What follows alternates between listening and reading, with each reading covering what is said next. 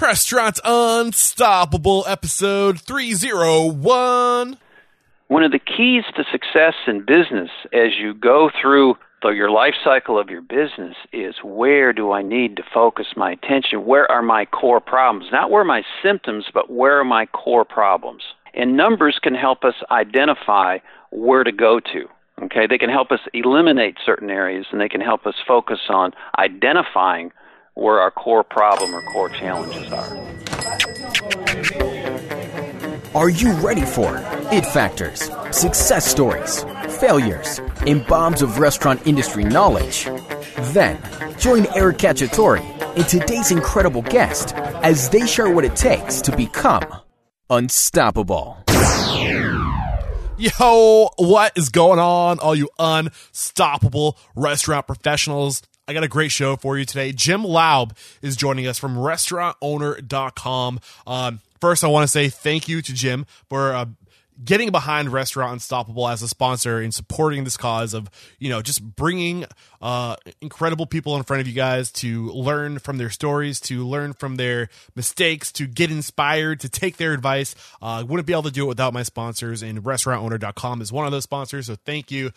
So we have the founder, like I said, Jim Laub of restaurantowner.com on the show, and before Jim founded restaurantowner.com, he was a CPA and consultant, and he specialized in working with restaurants and their numbers.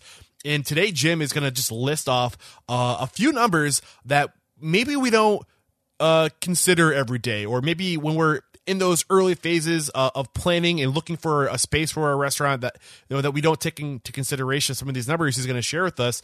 So that's what we're doing. We're going to stay super aerial. We're going to just cover a few numbers, and not just a few numbers, but a few things we can do in our restaurant that are related to numbers to really just make a bigger impact in our operation. So it's good stuff. You're really going to enjoy it. And guys, if this at all gets really confusing for you, he starts throwing some numbers at us at some points. Just remember, for $1, guys, you can get access to restaurantowner.com for $1, 10 days. I'm telling you, it's worth it. Just head over to restaurantunstoppable.com/301. I have links to... You have to use my links. That's the other thing. Use my links to get restaurantowner.com for $1 for 10 days to try it out. Use the links in the show notes, and do some keyword searches once you get there. Some of the things we discussed today to dive deeper into the topics we're covering, and it will make your life a little bit better. So that's all. Great episode coming up. I hope you guys enjoy it. Here it is. So with excitement, allow me to welcome back on the show, Jim Laub. Jim, are you feeling unstoppable today, my man? Eric, because I'm with you, I am definitely unstoppable today. All right. That is what we like to hear. So Jim has served our industry for decades as a CPA and advisor to independent restaurants throughout the U.S. regarding operational, financial, cost control, profitability issues. And today, Jim serves as founder and publisher at restaurantowner.com. Restaurantowner.com is an incredible resource consisting of business plan, templates, operating systems, procedures, and checklists, training manuals, and webinars. You name it, they got it. If you're opening a restaurant, they're the guys you want to go to, and they are a sponsor of Restaurant Unstoppable. So again, I can't say enough how thankful I am for your support, Jim. But yeah, Jim's here today to talk to us about some of the things that aren't quite as sexy, but extremely important, the finance and accounting side of opening and running a restaurant. But before we talk about that, Jim, let's get that motivational, inspirational ball rolling with a success quote or mantra. What do you got for us? Okay, this maybe isn't really exactly what you're looking for, but it's really a foundational perspective of life. It was something that was said by Cicero a couple of thousand years ago. And he said, gratitude is not only the greatest of virtues, but the parent of all others. And I don't know about you, but I find with it, when I'm not thankful for what I have, if I'm constantly in a mode of wanting more, or needing to have more, or thinking that I need more, or something I don't have, and I'm not, it affects my happiness or my satisfaction with today. I don't like living like that. And when I step back and I look at all that I do have and how blessed I am, life just works better, Yeah. My relationships work out better. Absolutely. So that is one. Gratitude is something I try to pause for and consider and contemplate every single day. It's so important, and it just, if you can start your day in that positive place like you're talking about, you're going to bring that positivity to work. It's going to affect everyone you touch, and you owe it to yourself. You only get one shot at this life, so why not be happy, right? I love it, man. There you go. All right, so why don't you just give us a quick overview of who you are, in case anybody hasn't heard of you, and what you're here to talk about today. Yeah. Well, I started out in this business like I'm sure many folks listening did. They started working in restaurants in high school, and I earned my way through college as a bartender and a server, and got an accounting degree. And as you said, I was a CPA for a number of years. And as I practiced as a CPA, most of my clients were small independent restaurants. And one thing that I noticed is that there were people that were really good at operating a restaurant and with food, but they didn't know anything about managing a business. Mm-hmm. And they didn't know the difference really between a P&L and a balance sheet. And I found that once they started to learn and appreciate how the numbers, their financial information, really reflected what they did in that restaurant every single day, and I tried to make that connection between the numbers and their activities in the restaurant, then it started to make sense for them. And guess what?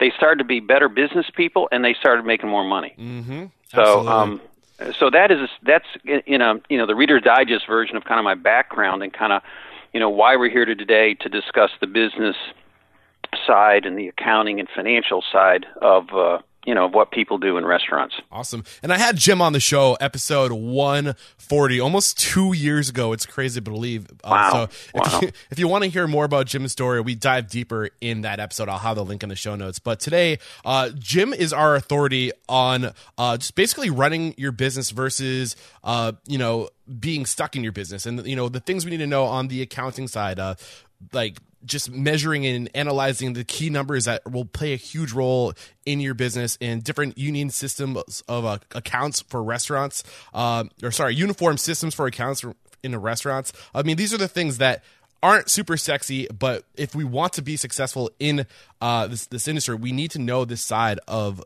what's happening and what we need to do. So let's just talk real quick. What do you mean by running a restaurant versus building a successful business?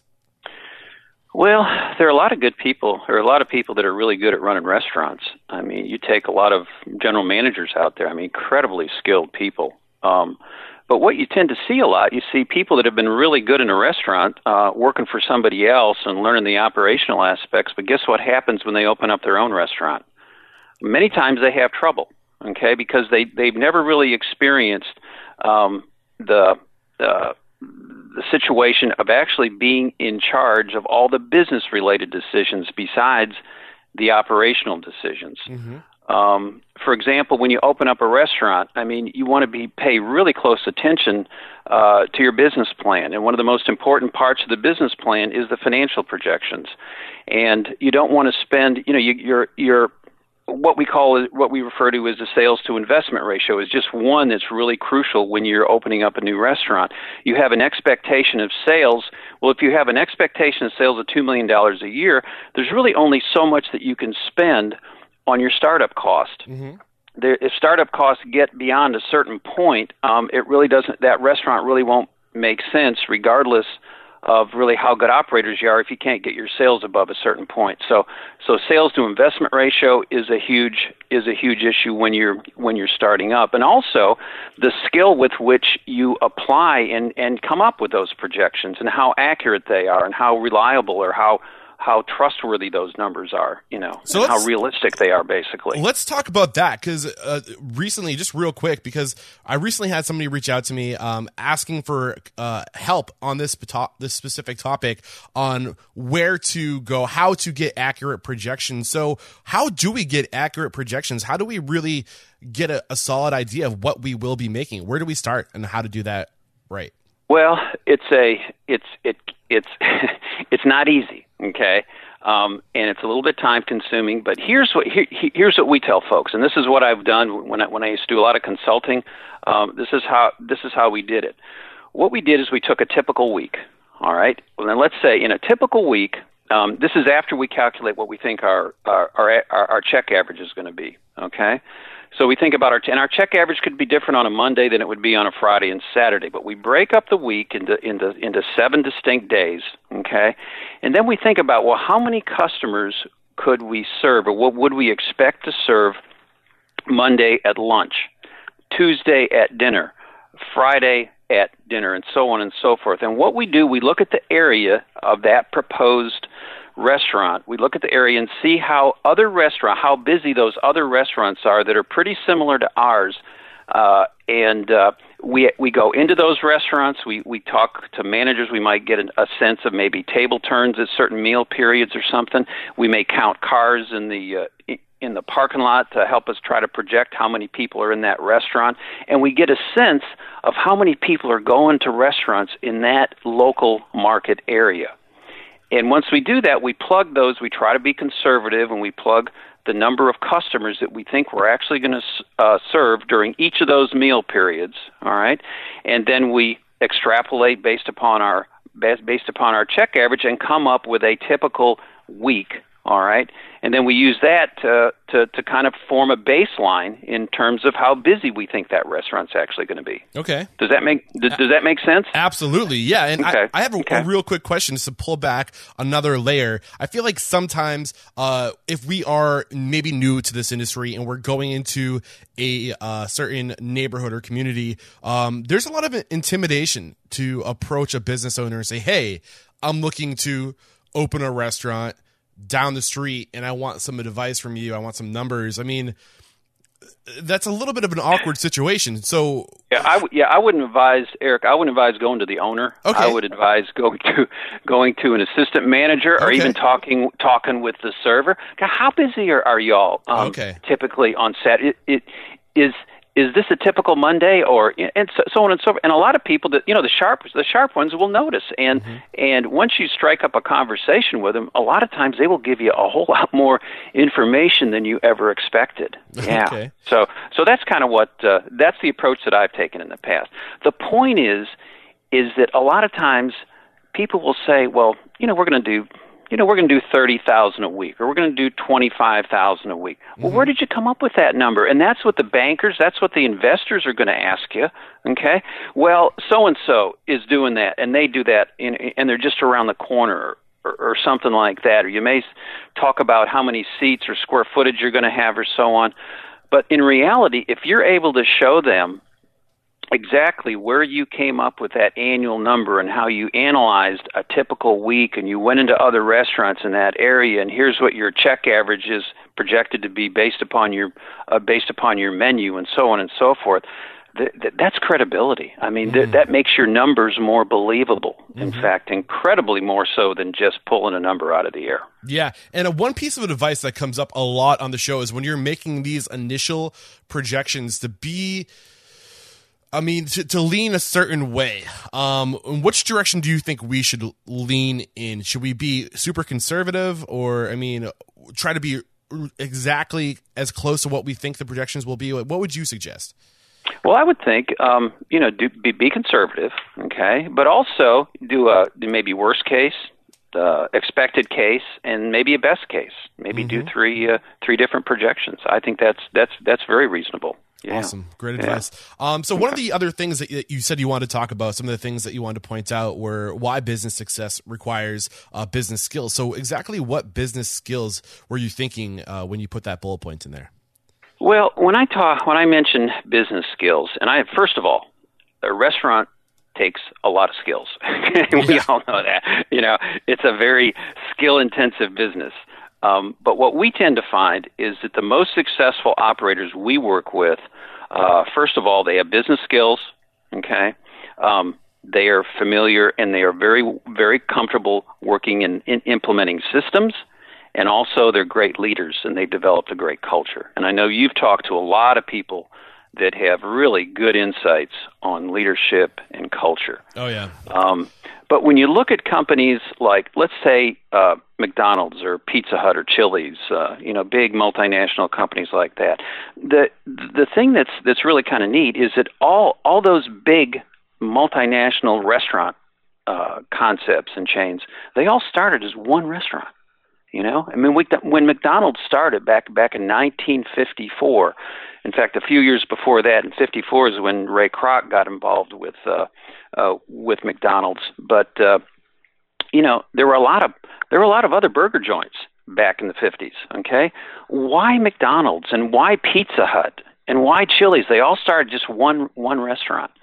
Well, I think a big part of that, and there's a lot of factors, but one big part of that is the owners had to be really good business people.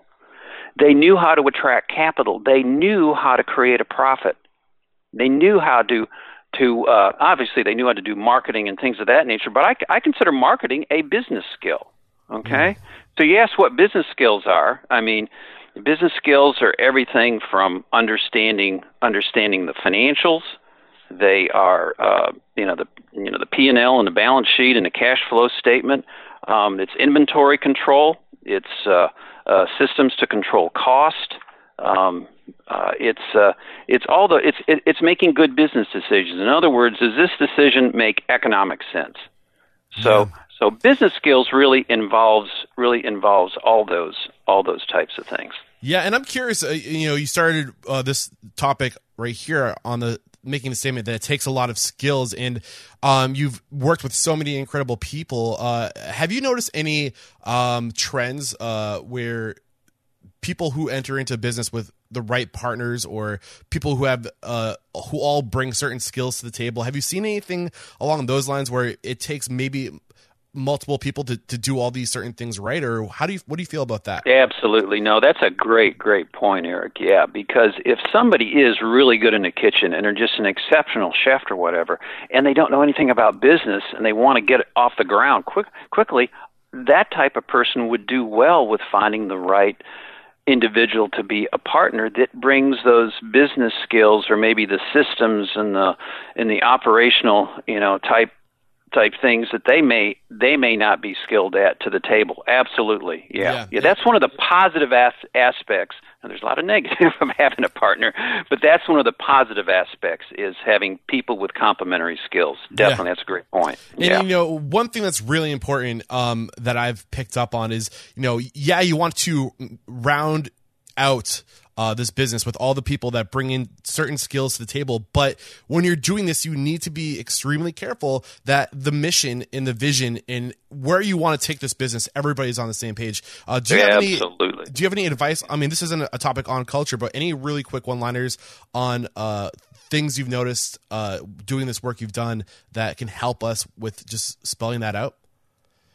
Well, obviously if you're getting involved in a partnership type arrangement, the vision and the mission and the values are really, really key. Those three items, you want to all go to the same place. Okay, you have to have, and a mission in my mind is how we operate every single day. What's our goal? What's our objective every day? That usually involves the customer and to some degree the employees. Okay, but then you have to have the values too.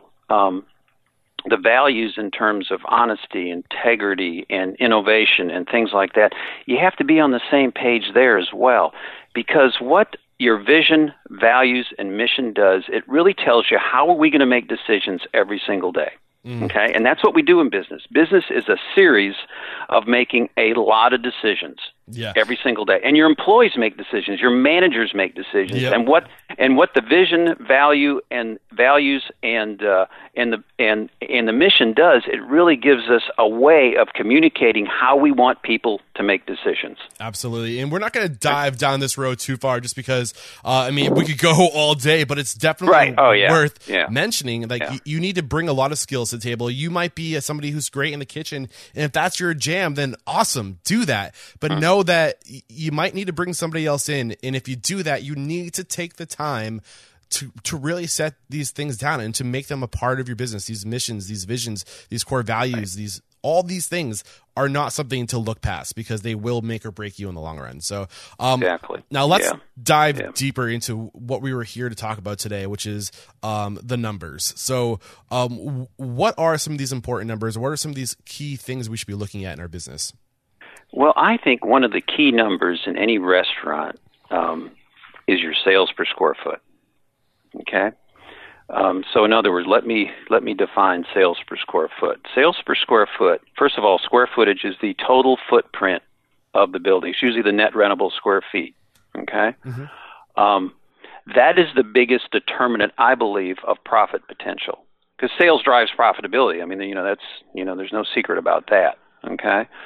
So, and let me just give you a benchmark. If you're in a table service restaurant, typically there's about, if it's 100 seats, it'll probably be about 3,000 square feet. Usually about 30 square feet for every seat in a table service restaurant. Okay? But most operators know what their square footage is. And when we talk about square footage, we're talking about front of the house, back of the house, dining room, the entire footprint, if you will, of that restaurant. Okay? Okay. Okay. And let me give you just some standards that I've, or some rules of thumb that I've seen, and these are pretty consistent. Obviously, there's going to be some exceptions to this, and this is when rent. Now, rent can be a huge factor that can influence this, but this assumes that your occupancy costs are less than $30 per square foot on an annual basis. Okay.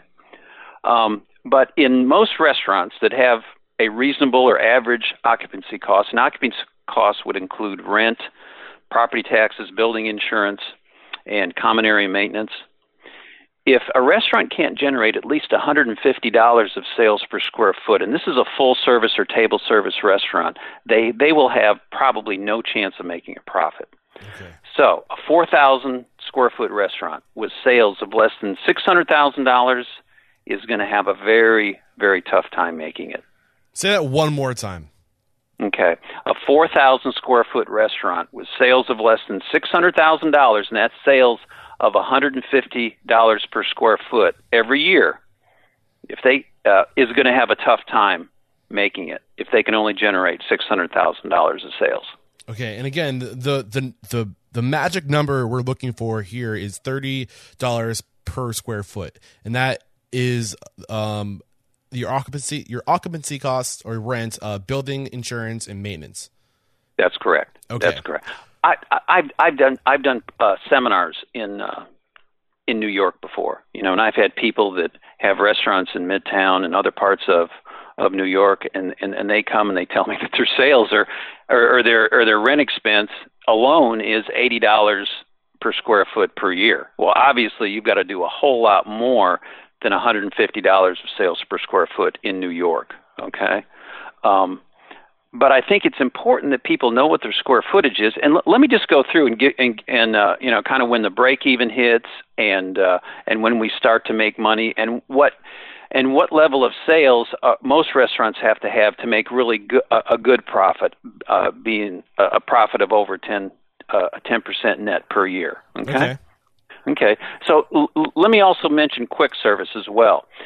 Quick service restaurants generally need to generate over $200 of sales per square foot per year to have a chance of making a profit. Okay, and then break even comes into play, usually between $150 and $250 of sales per square foot in a full service restaurant. Okay. And in a quick service restaurant, it's usually about $200 to $300 of sales per square foot. It's a little bit higher in a quick service operation. It seems kind of intuitively it should work the opposite way, but it actually works this way. Quick service restaurants have a smaller footprint. They have a higher concentration of equipment per square foot, also employees, kitchen employees, and so on. They have a lower check average, and their rent factor is usually higher on a per square foot basis in a quick serve operation versus full service. Okay. Mm-hmm. And is it safe to say that the quick service and counter service are more system dependent operations too? Yeah, probably. But really, every restaurant is systems dependent. Mm-hmm. Yeah. Okay. Yeah. Okay. All right. Well, moderate profit comes into play in a full service restaurant when you're able to generate between $250 to $350 of sales per square foot. Okay. And in a quick serve operation, it's $300 to $400 of sales per square foot. And that's moderate profit. And I would define moderate profit of being a net income of between 5% net and 10% net. Okay? Okay. 5 to 10% net. And where things start to get interesting and start to get fun for most restaurants, okay, that don't have rent of over $30 per square foot on an annual basis, is when full-service restaurants start to do over $350 of sales per square foot, and quick-service restaurants start to do over $400 of sales per square foot on an annual basis. Okay. Okay. Yeah, it's a lot of numbers. I'll try to get I know, notes, but it's important stuff, and it's definitely going to make a huge. So, what's the big takeaway in just two sentences that we want to focus in on what you just shared with us? Well, I think the big takeaway is, first of all, if I'm not making much money, why? Mm-hmm. Is it because my sales are too low, or is it because I'm hemorrhaging expenses? Am I not managing the restaurant very well? Okay. Do I need to really focus on marketing or my guest experience, or do better on social media to try to generate, new customers or greater frequency or whatever? Or do I really need to put my head down and focus on my food costs, my inventory management, my portion control, and so on? Okay. Okay. So having some perspective of where my challenge is, because I tell you what, some restaurants, I've seen restaurants that have sales of over $600, $700 per square foot, but guess what? They don't make any money. They don't make any money because they do a horrible job of controlling their food, their labor, and their other expenses. Okay, and other restaurants, I mean, they've got their menu costed out. They're doing menu engineering. They've got good portion control, but they don't make any money because their sales aren't high enough. All right. Yep. One of the keys to success in business as you go through your life cycle of your business is, where do I need to focus my attention? Where are my core problems? Not where are my symptoms, but where are my core problems? All right? And numbers can help us identify where to go to. Okay? They can help us eliminate certain areas, and they can help us focus on identifying where our core problem or core challenges are. Yeah, I mean, it really comes down to the details and really looking into those gaps and finding out, what are the little things we can do? What are the little tweaks? Where's the money going, and how can we close those gaps? You got to be looking at that constantly. So right now, so far, we've talked about the occupancy cost and what we need to be looking at, basically projecting square footage and how much we need to be making per seat, and how to kind of project those costs. What are some of the other important costs that we need to be looking at, some of the costs and things we wanted to discuss today? Okay, that's great. That's easy. The most important number on every restaurant P&L is prime cost, bar none. Maybe sale. Obviously, sales is an important number. But prime cost is a crucially important number. First of all, what's prime cost? Prime cost is, in a full-service restaurant, food and beverage cost, okay, or that's cost of sales. So in other words, a prime cost is cost of sales plus all of our payroll expenses, okay? So cost of sales in a full-service restaurant or a table service restaurant is going to be food and beverage cost. If you're in a quick-serve operation, you're probably also, and it's highly advisable, to put paper cost in cost of sales. Okay? Now, why is that? Because every time you sell something, what are you going to have? You're going to have you can have wrapping, you're going to have a box, you're going to have napkins, you're going to have all that kind of stuff. Okay. So paper cost is a cost to say. It's a variable cost. More sales, more paper cost in a quick serve, fast casual type restaurant. Yeah. Got it. So essentially, you're going to be doing more takeout, and you're going to be doing more, so that cost is naturally going to increase. So it's going to be a more heavily weighted cost you have to pay attention to. Got it. Okay. All right. Then you've got payroll cost. Payroll cost is gross salaries, wages for managers. All right. Management payroll is going to be hourly employee, gross payroll for your hourly employees. And then payroll taxes, benefits, insurance, I would call that taxes and benefits. Okay. So workman's comp, any type of employee-related tax or expense would be included in employee benefits, okay? Okay. And why is this number so important? It's so important for a number of reasons. First of all, if you tell me what your prime cost is, I can pretty much tell you what your net bottom line profit's going to be, okay? The variable is probably occupancy cost, because some restaurants do real well, but their occupancy cost is totally out of line. But what it does, it gives us insights on the profit potential and the unit economics of a restaurant. Okay? What do you mean by unit economics, real quick? Well, take the unit economics of a Chipotle. All right? I mean, small space, very efficient line, no servers. Okay, it's capable of generating a lot of sales with a minimum number of employees, if you will. Okay, it's streamlined. The unit economics of a Chipotle is probably much better, and also a lower investment because a lower investment to open a Chipotle's versus a Cheesecake Factory, for example. Okay, that's probably an extreme example. Okay, but it's just it lends itself to higher profitability, and I don't mean Cheesecake Factory isn't a profitable operation. I don't mean that at all. Yeah, absolutely. Okay. What I'm hearing, real quick, Jim, is just that it's your margins. It's basically you're saying that a Chipotle has a greater earning potential per unit because it's going to be less expensive to operate a Chipotle versus a Cheesecake Factory, where you have a lot of specialized skills that are going to be needed there. Bakers, servers, there's a lot more moving parts going on, and your margins are going to be a little bit smaller than. Correct. Okay. Exactly. And typically a restaurant with good unit economics will have a lower break-even point as well. Okay. Cool. Thank you for diving into that. All right. You bet. So we're talking about prime costs and the things that make up prime costs and why it's so important. That's when I asked you to dive deeper into what unit economics were. Exactly. And let me go into another big reason why prime cost is so important is that prime cost with hourly labor and your cost of sales, that's probably 80 or 90% of your costs that are somewhat controllable in the short term. All right. Most restaurants, if they have a cost control problem, it's going to be in prime cost. It's going to be in labor. It's going to be in cost of sales. Okay. If you're going to have theft or portion, obviously that's going to be reflected in your prime cost. And also, the thing about prime cost, there are restaurants that have really high food costs, but guess what? They have a lower labor cost. And some restaurants operate with a higher labor cost and a lower cost of sales. Prime cost is the big equalizer, okay? For example, if somebody asks me, well, my food cost is 35%. How am I doing with a 35% food cost? Well, I don't know. I don't know what kind of a restaurant it is, okay? And some restaurants, a 35% food cost could be phenomenal. Others, it would be horrible, all right?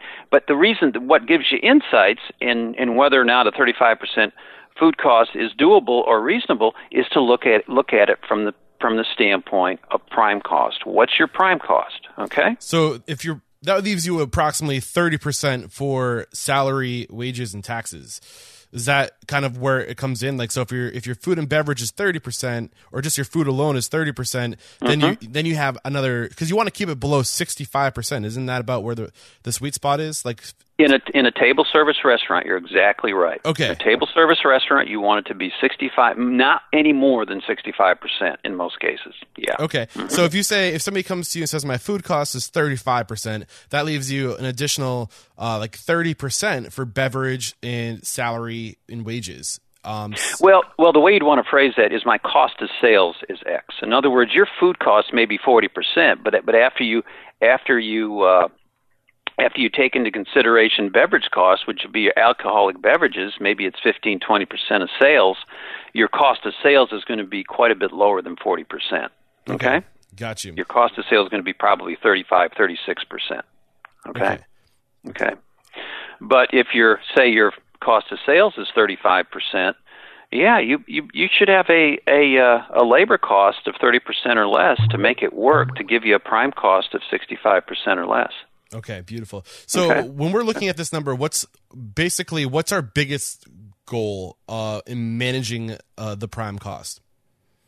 Well, if you look at your prime, if your prime cost is over 65%, is it because you're not doing a very good job of controlling your cost, or are your sales too low?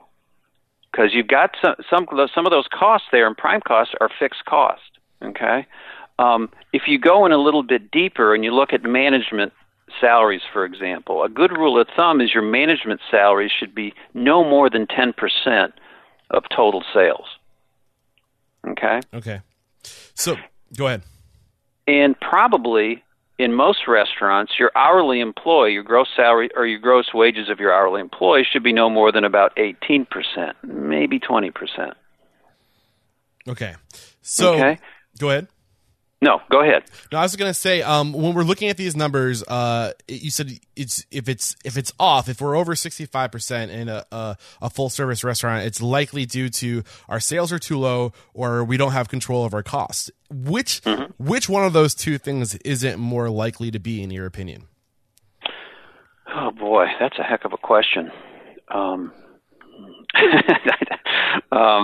Well, a lot of restaurants struggle with sales, obviously. Mm-hmm. Okay. But in some operations, especially ones that are driven by people who are great operators, they know how to turn out really good, consistent food, and they have a friendly staff and stuff. I mean, their sales can be good. They've got a really loyal following, but maybe they don't do a very good job of controlling their costs, and maybe they're paying their managers, more than what the market is, or so on. I know people are going to hate me saying that because that usually doesn't happen, but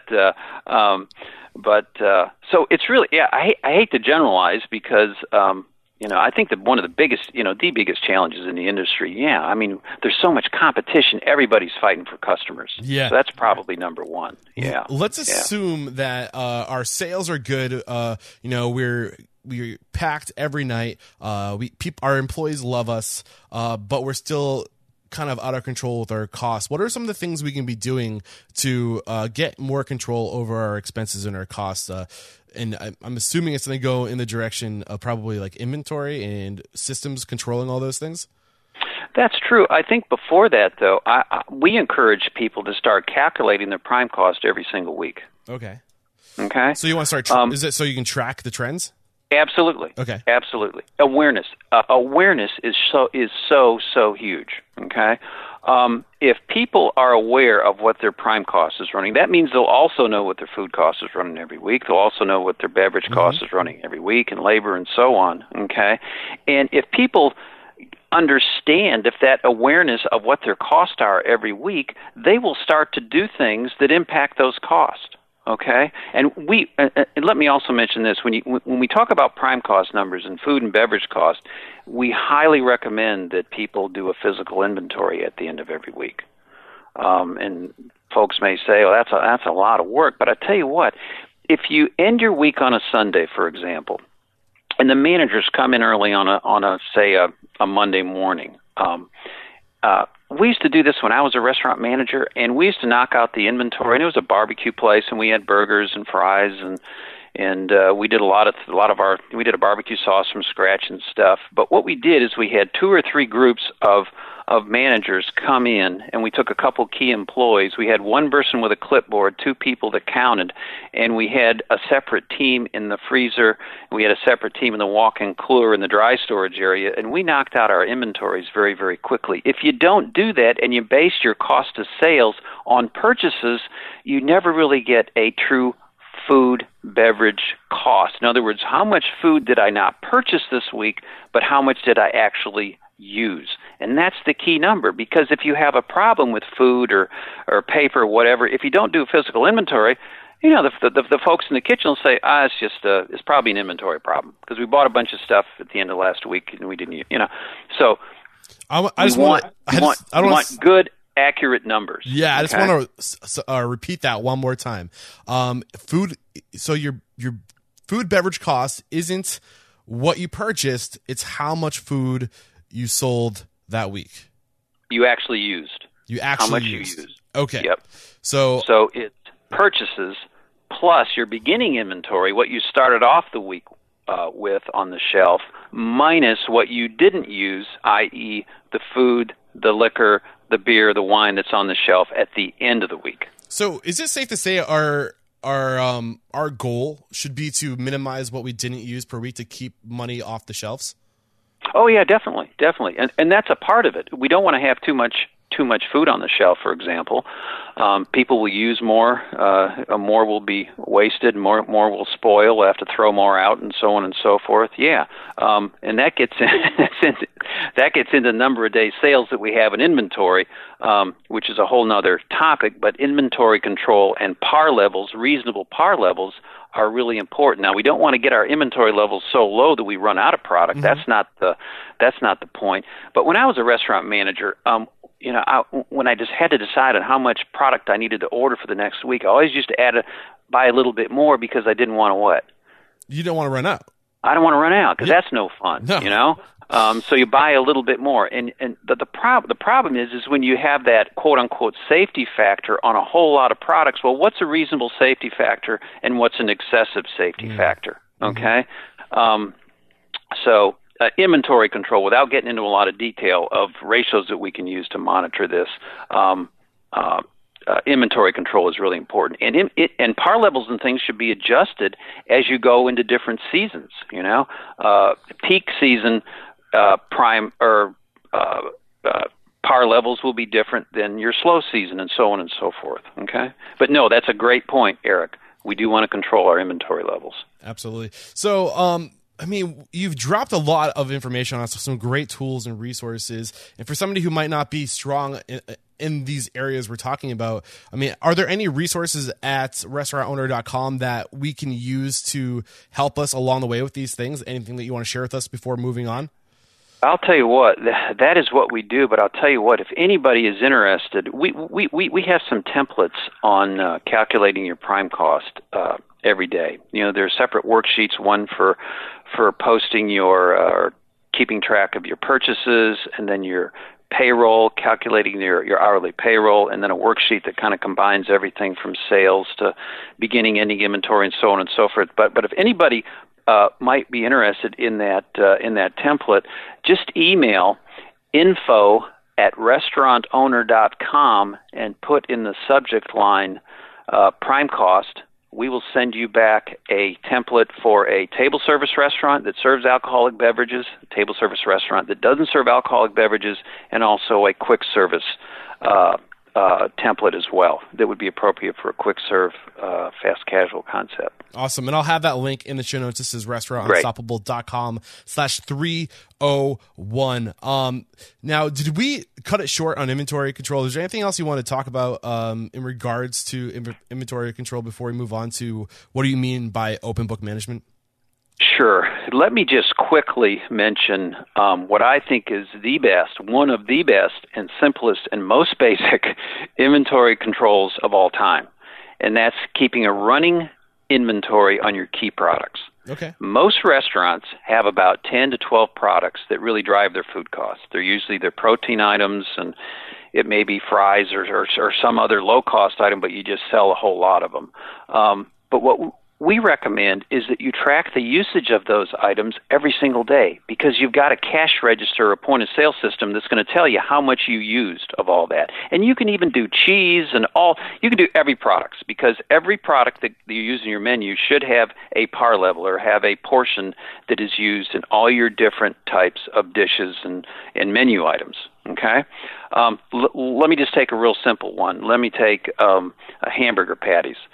Let's say we started out the week with 20 hamburger patties on the shelf, okay? And so Monday morning I got 20 on the shelf, and I receive a delivery of 100. So I've got 100 hamburger patties that day. At the end of the day, my point of sale system or cash register tells me that I sold 40 beef patties, okay? So I should have 80 left in inventory. The management team or somebody from management will go ahead at the end of the night, count how many patties are left. So let's say we got 78 and we're 2 patties short. Now, do we have a problem with hamburger patties that day? Well, maybe, maybe not. If we're 2 short every single day, 2 or 3 short every single day, we probably know somebody's having a double meat cheeseburger in the back of the dumpster, every afternoon or something. But let's say we're 24, 22 hamburger patties short one day. Then we know we've probably got what? Either theft or somebody who's burning a bunch of cheeseburgers on the grill or something. Yeah.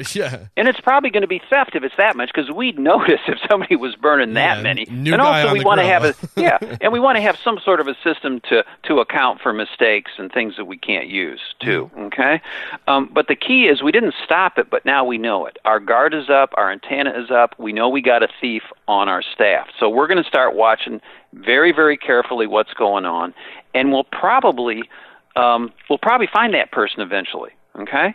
The problem is that if operators don't do something like this, if there's missing product, guess what? They don't have a clue. Yeah. I mean, what you track or what you count, you can track. Absolutely. And think about the psychological control that managers counting product every day does for people in terms of what they think they can or cannot get away with. Mm-hmm. Yeah. Yep. If they know, if somebody looks down and sees 2 or 3 boxes of New York strips, and they're thinking, God, I'd love to get one of these, 2 of these boxes out the back door. But if they know that management's going to be counting it, it may discourage them from trying to get that out the back door, because they know that, things are going to happen when they discover that those are missing. Yeah. So aren't there a bunch of resources and tools today, just POS systems alone, that make this much easier? Is there anything you want to shine light on in that regard? Yeah, most point of sale, you can do it right on your point of sale. They have a way to enter your ending inventory and so on. They'll tell you what your ideal is. They'll tell you what you should have at the end of the day, and then you just have to count it and compare with that. And it's a fairly simple, straightforward process. Yeah. Okay. Cool. Yep. Any last thoughts on inventory control before we move on to the last topic of today, which is open book management? I think there's so much more that we can say, but in the interest of time, we probably should leave it at that. Okay, is that okay? Yeah, absolutely. So let's move on to open book management, something that I'm very interested in, something that is, just can have so much impact on culture. So what is open book management? Well, open book management, there's different definitions, I guess, for different companies. Open book management is just giving people insights in terms of how the company's doing in terms of sales and cost and profit and so on and so forth. But you don't have to be really extreme. We just interviewed one of our members who has a restaurant up in Washington, Pennsylvania, and what he does every year, he gets all of his employees together, and he has 50, 60, 70 copies of his year-end P&L. And he gives everybody a copy of it, and they go down through every single line item, okay? And he actually tells them how much money he makes, tells them his salary, lets them see what the bottom line is, and so forth. And the reason he does that, he wants people to realize that even though they gross, over $3 million a year, he doesn't take home $1 million every year out of that, okay? He takes out substantially less than that. And also from the standpoint of culture, just think how meaningful that can be to a lot of employees, where they're getting to see, the numbers, something that most employees never have a concept of, and they're getting shown, and they're trusted with that information. The deal is, okay, everything's got to stay. You got to give your P&L back, and this is confidential information, but we trust you to do the right thing with respect to knowing that.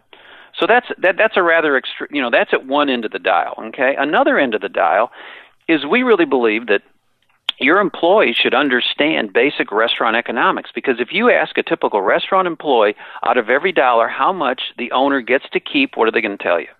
Oh, 50%, something stupid like that. Yeah, they'll say 50%, 60%, 70%, whatever, okay? And what I like to do, when I'm at a restaurant and I get the check, and when I put my when the server brings the credit card back, I'll say, I just spent in this restaurant, before the tip, $110. How much do you think the owner gets to keep out of that $110? You wouldn't believe how many deer in the headlight looks that I get. They have no concept of that. And then they'll blurt out a number like 50 cents or 20. I think the least I've ever heard is 25. 25% of that number. So and what I think that does if your employees think you're getting rich, guess what? Can that impact their attitudes and their behavior and what they think is theirs, or they're not getting, they're not sharing in the spoils and so on and so forth. So what we recommend is getting all your employees together, giving everybody 100 pennies. You can do it different ways. Let's say that you give them 100 pennies and say, these 100 pennies that are in front of you represent a typical dollar that comes into our restaurant in sales. And we want to show you where the money goes. We want to show you how much it costs to operate this restaurant. So you might start out saying, okay, I need 30 cents from everybody, 30 pennies for everybody for food. And I need 20 pennies from everybody for the hourly employee wages. And then I need 6 or 7 cents for rent, and I need 3 cents for marketing, and I need, a couple pennies for this or that or whatever. Okay, and by the time you get done, I guarantee, even if it's 10 pennies or 12 pennies or even more in front of those employees, I guarantee you it's going to be less than what they thought. Mm-hmm. And if it's 5 or 6 or 4 or 3, it's probably good that the employees know that, because this is a nickel and dime and penny business. Profit is made or lost every day, hundreds of times, in those areas that people can either make that nickel for you or they lose that nickel for you, in terms of portion control, in terms of how they use the chemicals, in terms of all kinds of stuff in the dish room, how careful they are with the plates and all that stuff and the trash. Yeah, so that gives them a perspective that, hey, you're probably not the fat cat that they think you are. Yeah, there's a few people I've had on the show who practice open book management, and one of the big things we're doing on the show is trying to find out the habits, the things that people are doing within their restaurants to create that trust, to make sure that they're educating their people. And that's a big part of open book management, is now you're educating your people. Now people are coming to work for you and leaving with skills they had that they didn't have. They have a sense of growth. That's so important. And just like you said before, just the perspective. It gives people a perspective of what's actually happening and what it means if I do drop this plate, and what it means if I do take a burger and I don't, account for it in the system, or if we steal, like all those little things, they matter. But people so many young people get into this industry, they just don't understand. They don't have the perspective. So, there's a lot of benefit that comes from this open book management. What are some of the reasons why people don't take this path?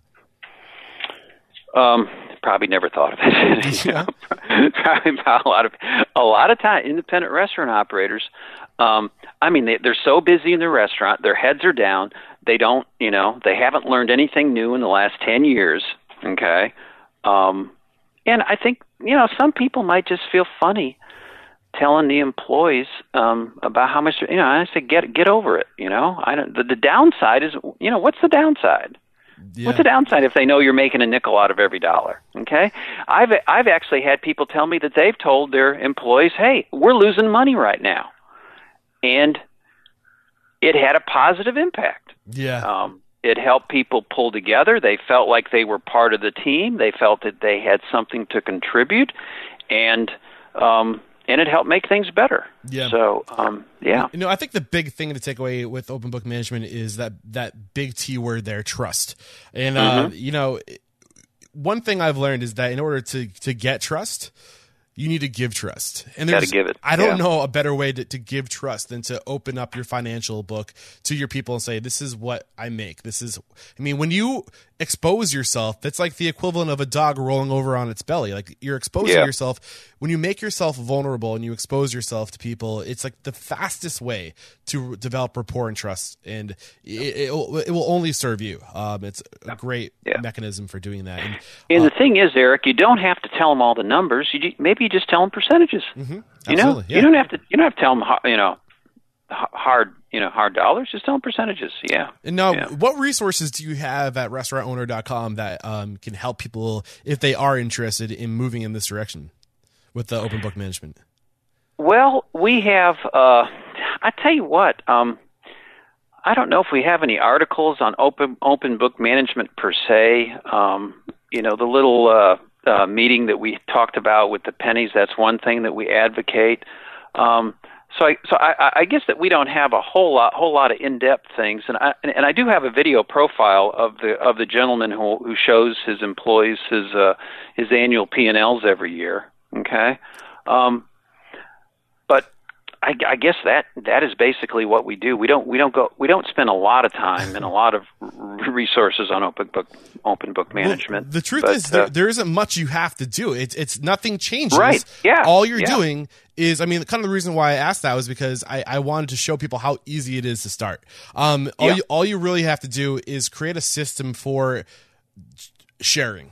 One system for whether it's posting your, everything on the, the break room wall, like with the numbers from the week before, the night before, and you want it to keep, you can do it yearly or you can do it weekly. But when people see the trends and see actually what's happening, and they can see, oh, wow, we're entering our slow season. Maybe we should, not clock in 5 minutes early. Like all these little things make an impact on the overall expense. And people, if given the option to do the right thing, and if you have their trust, 9 times out of 10, they're going to do the right thing if they know. Right.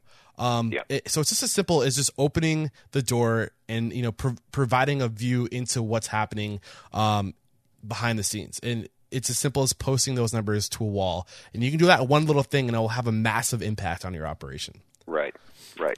Is there anything else, Jim, you want to talk about today? I'll tell you what, I think we covered a lot of information. It's really kind of tough. I feel it's kind of tough covering number topics without the visual component. Yeah.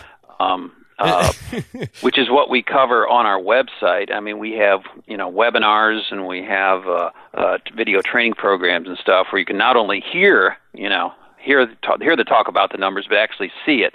But hopefully people kind of got an understanding of kind of some of the key concepts here, and it'll motivate them to learn more or actually do some things differently in the restaurant. And I was probably the most quiet today I've been in a while. It's because this is intimidating stuff. Even for me, like I'll admit this is not my strongest point. I've never owned a restaurant. I haven't been able to get in there and do these things, and it's hard to really get a grasp on it without actually doing it. But it's something that needs to be talked about.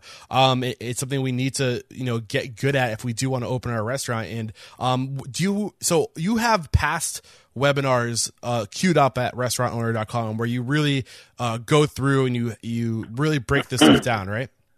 Yes, exactly. And do you have any live webinars that you do repetitively, or just the Well, we do live webinars every 3 weeks. Okay, we do them on a variety of topics.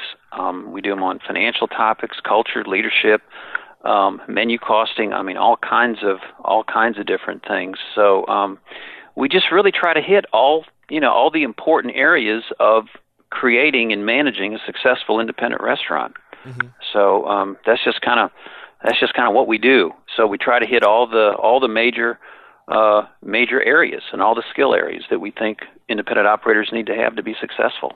Awesome. And so if you're listening in on this, if you're a little bit lost today as we're throwing numbers around and you're trying to write things down and stay on top of what we're discussing, if you got lost, my advice is head over to restaurantowner.com, check out the webinars, start diving into this content, especially if you haven't opened your restaurant yet. If you're going to be opening your restaurant, get these systems developed before you start. Treat your business like a business from day one or before you even open, and it will make the process much easier, because once that ball gets rolling, it's going to be much more difficult for you to have the time to sit down and to build this stuff out. It's just going to be really tough. You're going to be busy with other things. Any thoughts on that? Well, I'll tell you what, that's exactly right. And let me also mention, you kind of alluded to this. The thing about the numbers, a lot of people are intimidated by numbers. Their eyes start to glaze over and stuff. The thing about accounting and financial concepts, unless you get into really in-depth type of stuff, but in a small business environment, in a restaurant, you should understand when your accountant starts to tell you about your numbers and they present something to you, you should be able to ask them, how did you get this number? What does this number mean? And they should be able to tell you in a very very simplistic, very straightforward, and understandable manner. If your CPA or accountant can't do that, you've got the wrong accountant. Because numbers, this stuff is not rocket science. I promise you. None of the stuff that we talked about is rocket science. It really should make common sense to you. If it doesn't, the person who's telling you is not doing a very good job of explaining it. Awesome. Great stuff. And that CPA is really somebody you should have in your corner if you don't already. Oh, absolutely. Yeah. So Awesome stuff today, Jim. Thank you so much for coming on. I want you to call somebody out before we say goodbye. Who's one independent restaurant operator, maybe somebody who's come through your services that you just really admire, and somebody aside from Misty Young, because she's already been on the show. You can't call her. Oh, gee. Okay, well, that's funny, because I was going to recommend her daughter, Shyla. Oh, I'll get Shyla on the show. Have you had Shyla? Shyla's amazing. All right. She's probably just a little over 30, if she's 30 yet. She will astound you with what she knows, and she runs the Squeeze In now. Oh, really? Okay. Awesome. Yeah. And that's yeah. Shyla. Am I saying it correctly? Shyla. Shyla, look out. Yeah. I'm coming after you. Spell that for me if you're about to spell it. Shyla. All right, beautiful. I'm coming after you, Shyla. And Jim, it's been great. You're always welcome back on the show. I can't wait to get your partners back on the show, or on the show for the first time. Oh, great. So those great. will be coming up in the next couple months, guys. Keep your eyes open for the rest of the restaurantowner.com. Not the rest, but some of the other team members will be coming on the show. We'll be diving into some great stuff. And Jim, thank you so much for joining me today, man. There is no questioning you are unstoppable. No, always a pleasure, Eric. Thank you so much for having me. Anytime. There you have it. Another episode wrapped up here at Restaurant Unstoppable. Thank you very much, Jim, for coming on the show. So I hope you guys found value in some of these numbers that Jim shared with us. Maybe you're not running a running inventory. Maybe you're not checking your prime costs once a week and tracking where that's going. And if you're not, maybe you should. Or not maybe, you definitely should if you want to be unstoppable. And if at any point you got lost today, if some of the numbers got confusing, or you just weren't really just getting it all, head over to restaurantunstoppable.com/301. I summarized the topics of today's discussion, and I have the key words in there that we discussed, like running costs, like prime costs, like or sales per square foot, and all that sort of thing. So what you can do is head over to Restaurant Unstoppable, click on the restaurantowner.com link, where you can get 10 days for $1 if you guys use that link. Don't forget. And what we can do for you, once you get over to restaurantunstoppable.com, just use the keyword search to search those topics we discussed today to take it to the next step. And they also have webinars, past recorded webinars over there that you can sit through, get the visuals. I'm sure that will really help. But these are the things we need to do. If you are thinking of opening a restaurant, or if you're in the process of opening a restaurant, now's the time to learn all this stuff, guys. And if you never really took the time to learn it, and you're floundering, you're flapping around like a fish out of water in your restaurant, and you're stressed out, you don't know which direction to turn, restaurantowner.com can help give you that direction. So it's never too late to start.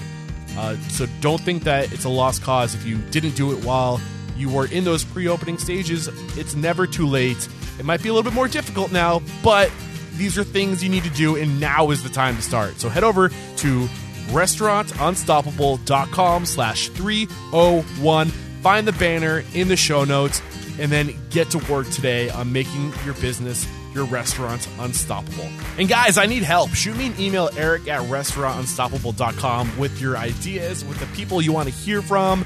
Who is killing it in your community? Who is the guy or gal who is just unstoppable with their restaurant and doing incredible things? And let's make an example of them. Let's bring them on the show. Let's have them share their story of how they did it, where they failed, and how they got back up, and what recommendations they have for us. I mean, I can do it all myself, but I'm telling you, it will be better and way more impactful if I get the leads from you and make this thing organic.